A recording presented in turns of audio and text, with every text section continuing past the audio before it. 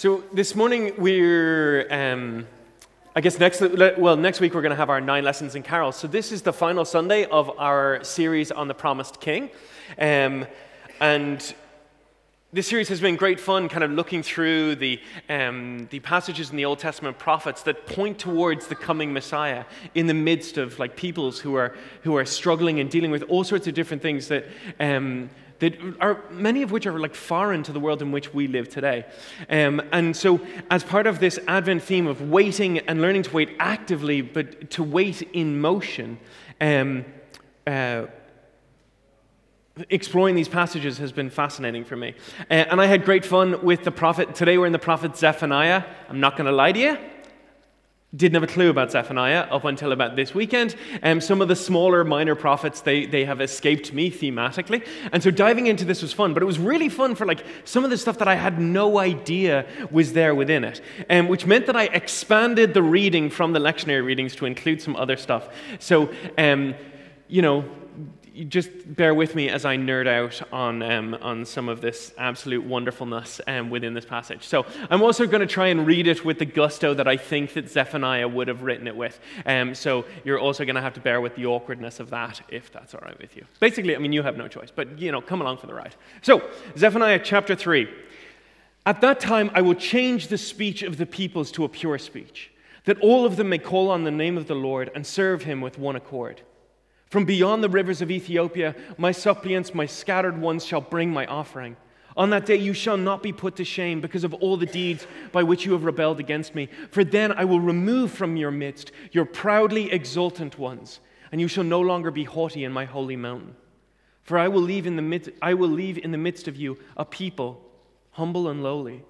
They shall seek refuge in the name of the Lord, the remnant of Israel. They shall do no wrong and utter no lies, nor shall a deceitful tongue be found in their mouths.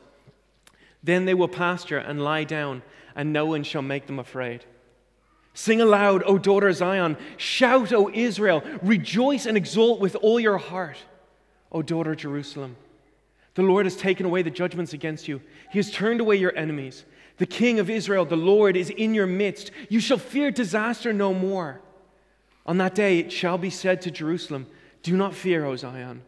Do not let your hands grow weak.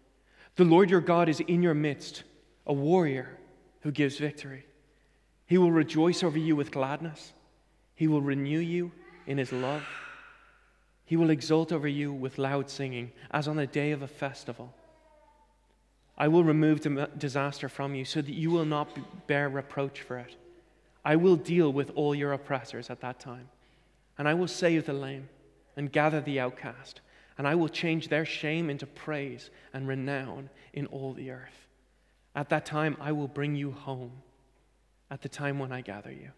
For I will make you renowned and praised among all the peoples of the earth when I restore your fortunes before your eyes, says the Lord. So who is Zephaniah? He was a minor prophet. His book is not long. It's 3 chapters, and this is from chapter 3. And to figure out who Zephaniah is, there's actually no clues in the rest of the Old Testament who Zephaniah is. He doesn't get mentions that help you place him in terms of space and time or timelines. He doesn't have interactions with other people. And so we get our sense of who he is and what he is and where he's at from his own introduction. So this is Zephaniah chapter 1, verse 1. The word of the Lord that came to Zephaniah, son of Cushi, son of Gedaliah, son of Amariah, son of Hezekiah, in the days of King Josiah, son of Amon of Judah. Helpful, right? Everyone's going, oh, that's Zephaniah. Yeah. So there are a couple of names here that stand out. So, and some of you might remember from a couple of weeks ago, we looked at the story of Jeremiah. We looked at this wonderfully nerdy diagram, okay? So on the left-hand side, you have the century, so from the 10th century to the 5th century. Then in colors, you have the different prophets who were active at that time and how they crossed over each other. So, for example, Isaiah, Hosea, Amos, and Micah were all around the same time there. You can see that in the 8th century there. And here is where Zephaniah is. If we go to the next slide there, that'll circle him. And let's actually zoom in on that. And then we have Zephaniah, and you see he's prophesying around the same time as Jeremiah, who we talked about, but also Nahum. So some of you might have known the story of Jonah, who prophesied the destruction of Nineveh, and God relented from destroying Nineveh. But actually a few books later, in the book of Nahum, because Nineveh returns to destructive ways, Nahum comes and prophesies its eventual destruction, which actually happens. So Zephaniah, he lived around that same time as those other prophets. And we can also see, like in his introduction, if we go back to the introduction there, we can see a couple of names that we might... does anyone see a name there that they recognize? Hezekiah, right? So Hezekiah, you're kind of reading that, you're thinking, okay, Hezekiah, if you are big, I don't know if you're big into your like list of kings and stuff like that, but Hezekiah was a good king. And so he's called son of Hezekiah. And if you go, I think to the next one is another timeline there. If you look back from Zephaniah, go right to during the time of King Josiah when he was prophesying. If you go back 3 generations, that's where Hezekiah is. But in Zephaniah 1 verse 1, it's only a couple generations. He says, I'm son of Hezekiah. And so you actually see that this may actually be a prophet who has royal blood. He's a descendant of the good king Hezekiah. And instead of living in a palace where the center of power is, he's out at the fringes, bringing a prophetic word to a people who have lost their way.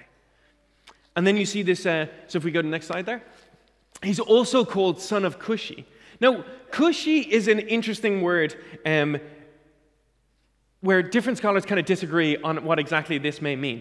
The Cush that we know of is a grandson of Noah, whose people eventually settled in what became the land of Cush in Ethiopia.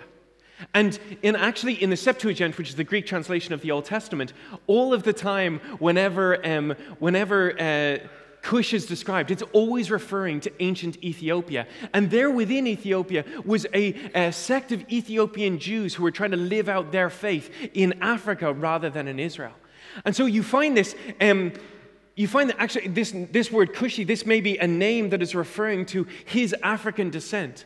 And so you may actually have this prophet here who's actually an African prophet, an African Jew in Israel who also has royal blood, who's bringing a word to the people to say, you need to change your ways, and who's promising this eventual restoration of all things. According to Zephaniah, God will reject the prideful and the hypocritical, who follow the letter of the law but miss the point of it. And instead he will gather for himself the scattered, the outcast, and the rejected. They will be his people, and they'll be at the center of his redemptive plan for the world. And as you read this and you're trying to figure out who is this guy, Zephaniah, he writes, son of Cushi, which may be a reference to African heritage, to being from Ethiopia. He writes, from beyond the rivers of Ethiopia, my suppliants, my scattered ones, shall bring my offering. And so this is the beginning of a promise that's about, when I bring my redemptive plan for the world, it's not going to be for you, it's going to be through you. And it's not just to your little part of the world, but it's from that part of the world out and over, overflowing into a way that blesses the whole world, according to the original promise to Abraham that said, I will make you a blessing to all nations. And then you've got this other really interesting language in the passage as well, where there's these 3 lines that kind of happen. I pulled these out from there are a couple of verses spaced out, but when you pull them together, your memory suddenly goes back to ancient stories from Genesis. At that time, I'll change the speech of the peoples to a pure speech. And you're going through your inner biblical encyclopedia. When did somebody's speech change? When were the way in which people when did the way in which people talked change? And you can think back to Genesis and to the story of Babel, where a group of people believed that they could build a pillar build a tower to go up to God and conquer heaven. And God frustrates their plan by suddenly they all speak different languages and they can't work together anymore. And you suddenly get this thing of, I will change the speech of the peoples to a pure speech. I will bring them back to one language and one voice. And after they build this tower, but suddenly find themselves with different languages, unable to connect and to communicate and to work together, they scatter throughout the world. My suppliants, my scattered ones. And what was at the heart of Babel was the story of pride, this pridefulness, the belief that they could climb to the heavens and take the place of God. And he says, I will remove from your midst your proudly exultant ones. Instead, they shall seek refuge in the name of the Lord. It's the undoing of the story of Babel. One of my favorite mini books that I've ever read is by a friend of mine called Philip. For his thesis, he wrote a novella for his thesis called Out of Time, and he was studying theology. He's actually now he's an Anglican minister in Cincinnati, so instead of writing a normal thesis, he wrote a story, and the story was Genesis chapter 1 to 11 upside down and in reverse. And so it began with the story of Babel. But instead of building a tower, they found a tower. And when they saw the tower, they said to themselves, look at all these resources. And they came from all different nations and all different languages. And they came into the tower and they started tearing it down. And in tearing it down and working together, they learned a common language. And so they deconstructed this tower that was supposed to reach to the heavens. And instead, with the bricks, they built houses and created a community. And in that community, they had a common language from their common goal. And then the whole story goes back all the way. Instead of the flood coming from the sky, the flood comes up out of the ground and brings about redemption. It's stunning. And I think Zephaniah here, he's making us think of Babel, of the pride and the desire to conquer the world that made us, that resulted in our differences and our conflict and the ways in which we no longer speak the same tongue. And then I also think of when else did people's language change? At Pentecost. After Jesus dies, he's raised from the dead and he ascends to heaven. And the apostles go out and they preach in Jerusalem. And when they preach, everybody hears them in their own language. I will change their speech to a pure speech. I will bring together my scattered ones. I will cast down those who are prideful and hypocritical and haughty, but I will gather the humble and the lowly. And then I got really excited. We're still in the introduction. I hope you're okay with that. I'm sure you didn't have any other plans for your Sunday, so it's fine. Then there's also the story of, if you go to Acts chapter 8, you find the story of in Acts chapter 7, you have the story of Stephen, who gets up and he gives this sermon talking about the God who is no longer seeking who has never been about just blessing one group of people, but instead is revealing himself through people to the world. And the response of the religious leaders who want to hold the blessing and the authority of God to themselves is to take Stephen, to take him outside and to stone him to death. And you get those images in Zephaniah of what he's talking about the pride, hypocritical religious leaders who are like, no, I am God's favorite and I am blessed because I deserve to be blessed. And then Stephen, who's like, no, it's this blessing. We're not called to hold on to this. It's supposed to overflow out of us and pour into the whole world. And the religious authorities, they stone him to death for it. The welcome is not the message is not welcome in Jerusalem. But then you have this story of Philip, who goes outside of Jerusalem, out to Samaria, out to the ones who are considered the outsiders. They would have been considered, if you were to use Harry Potter language for it, these are muggles.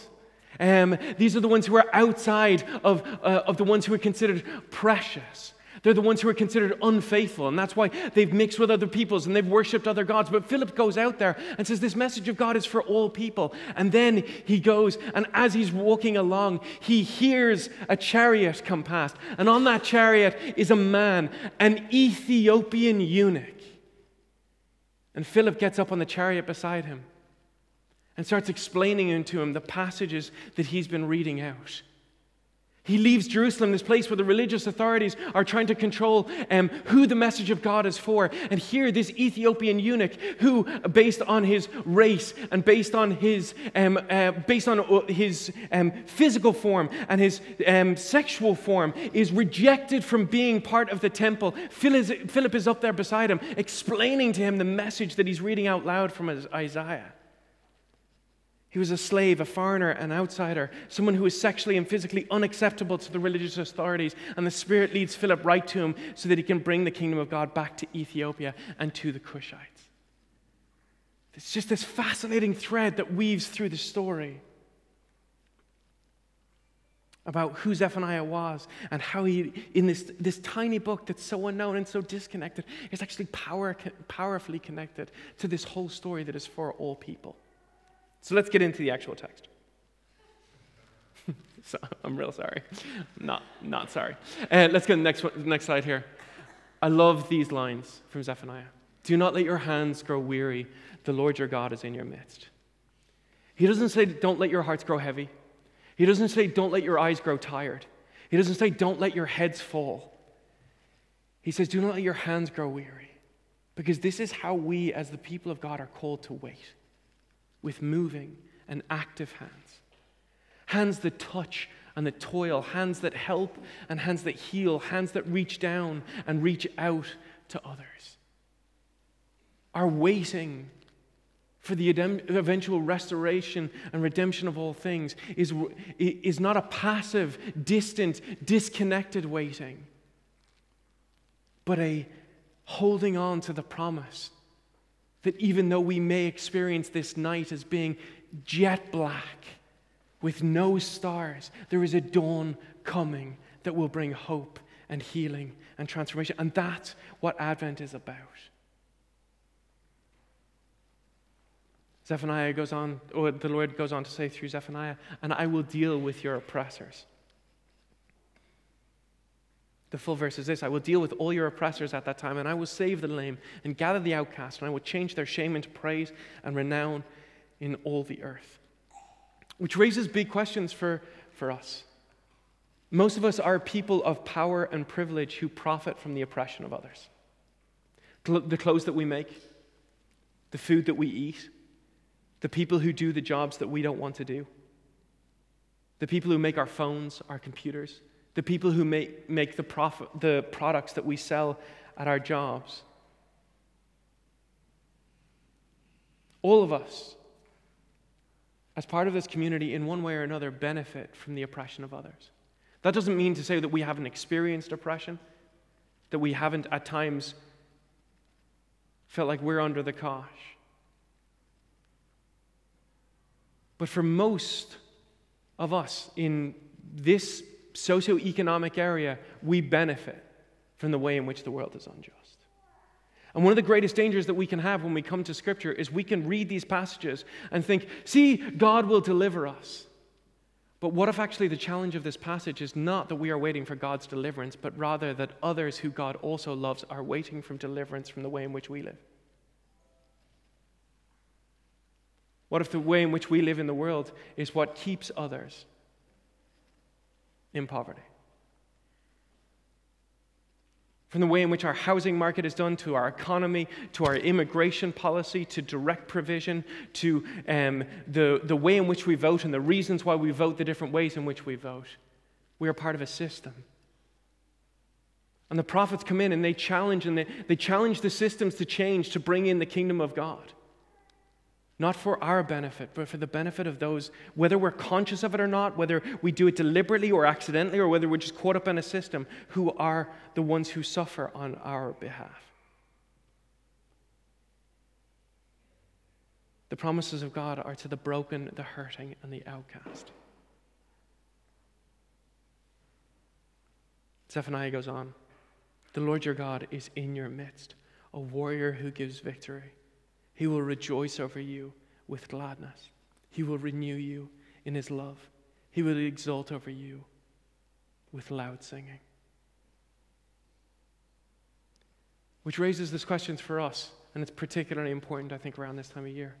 What is our reaction to those who are broken, hurting, and outcast? Do we reject the ones that God rejoices over?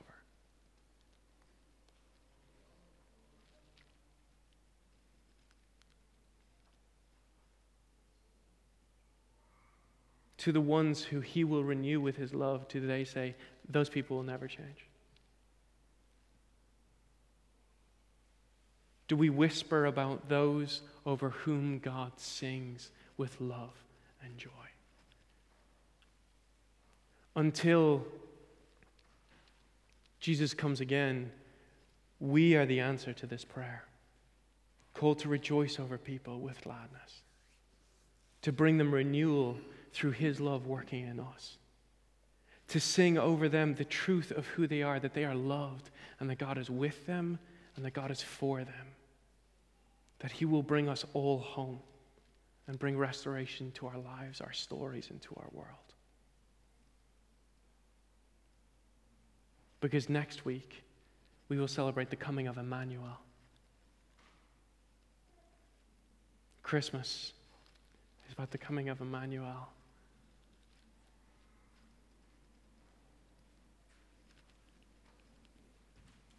When Mary and Joseph are told that they are going to give birth to a son, it is said, and he will be called Emmanuel, which means God with us.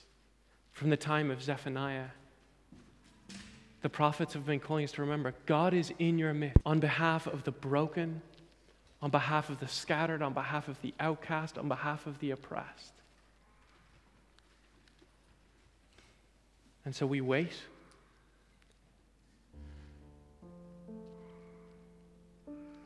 We do not wait with stilled hands. Zephaniah says, do not let your hands grow weary. Do not stop doing what is right. Do not give up hope that things can be different. Do not allow a narrative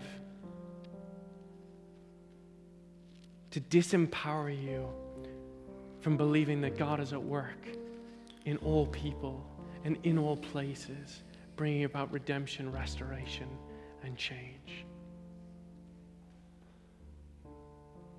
O come, Emmanuel.